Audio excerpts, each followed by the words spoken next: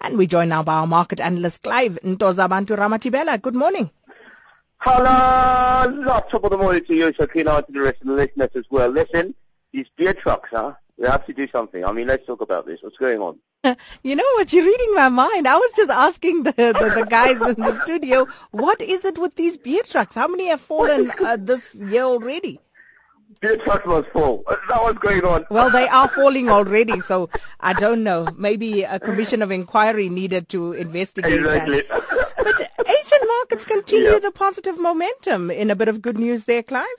Yeah, it's incredible. I mean, it just goes to show, Sakina, that when they decide, the decision is that there's the momentum back into the and prospects are looking positive back into the equity space. People are quick to actually take decisions to go back into it, as we've seen. And what's nice about this is obviously most of them are obviously emerging markets, and so they continue to propel positivity and even strengthening simply thanks to the weakness of the dollar yesterday. We started seeing them actually strengthen slightly some of the currencies that have been hard hit in recent weeks. So that was very, very exciting. Emerging market also stocks rose for the third day, pairing the worst monthly drop since August. The ready oil boosted by oil, as well as we saw the oil price pick up again yesterday. I don't know if we should be worried, but still, it's still at record lows, I reckon. So oil rebounds from a 12-year low, just about New City emerging markets, which takes it up now by just over 0.25%, which is quite exciting. The news, I heard you speak about it yesterday, was an interesting thing that the BOJ decided to do to give negative interest rates to stimulate the economy. So that's what countries can do sometimes. But it does have a negative effect, Sakina, sometimes when you do that, because maybe what you're trying to do is stimulate the consumer-led growth. But then what happens is if the consumers don't have enough money to spend in any case, they still sit with the same problem, and that could create even worse problems in terms of deflation. So very interesting times, but we are starting to see some positivity come through from the Asian market and the emerging market space. And then, Clive, earlier this week we spoke about Apple. We spoke yesterday about, who did we speak about? Samsung? Who did we speak about yesterday? Samsung. And looking at their numbers. And I see now analysts concerned over the recent mobile technology company declines. So what's going on there? Can I be honest with you? I don't see why analysts should be worried. It's what happens to a lot of companies.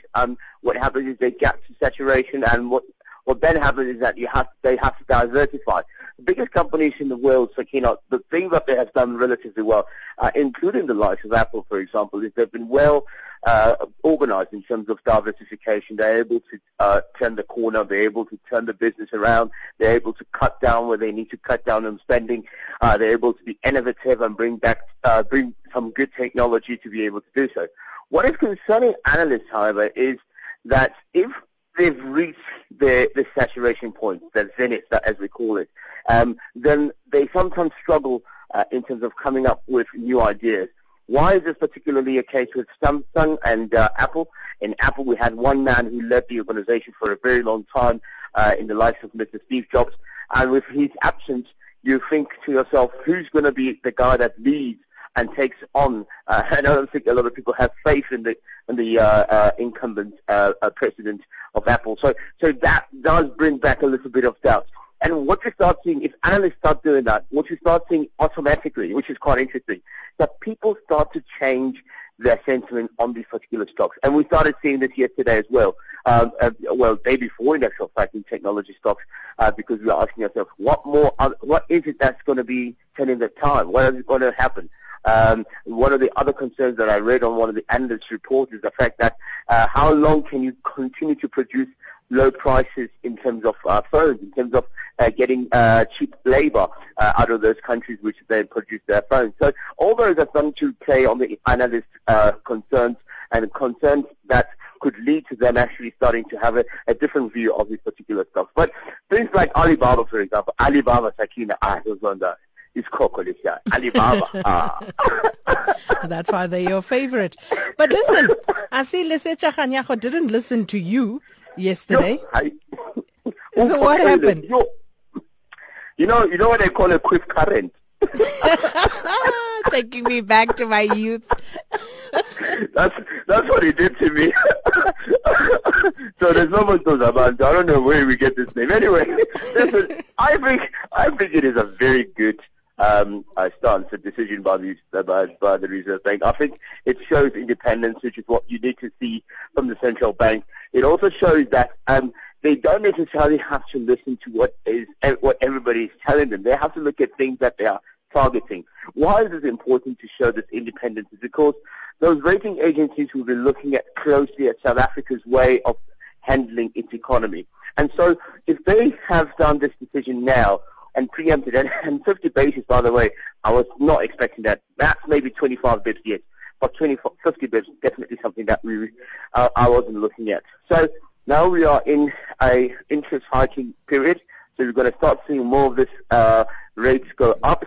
What was nice about it is that we started seeing the Rand respond positively to it. Didn't you like that? We saw the Rand respond positively. We saw the market respond positively. We saw the JSE respond positively. So I think this might change the negativity around the downgrade slightly. So I think that's the good news. I think that's the good news. I'm just looking at how it's hitting my pocket right now. But moving along, Weketsi just reminded me yesterday. He sent the question about the Reserve Bank, and he wanted you to answer about getting rid of the Reserve Bank, and someone else wanted to know about who controls it. So maybe if you could just very briefly talk about that. The Reserve Bank is a constitutional bank that has been set up in the country to make sure that it looks after its monetary policy.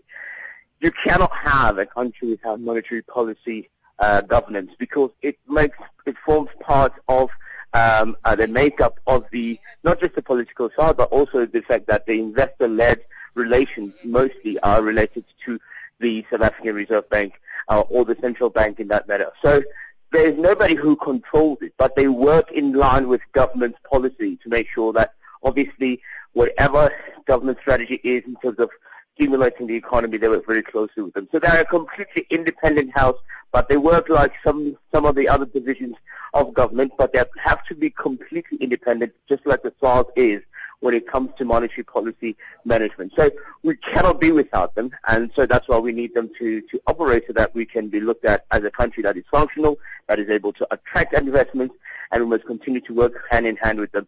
What their role is, the most important role is, I think, for me personally, I believe that the most important thing that the central bank plays is to make sure that everything is in check within the financial system of the country and also convince international and global investors to come into the country and see that we have a strong financial system around. So that they are very, very important part of government policy. They're a very important part of the structures that make up our financial system.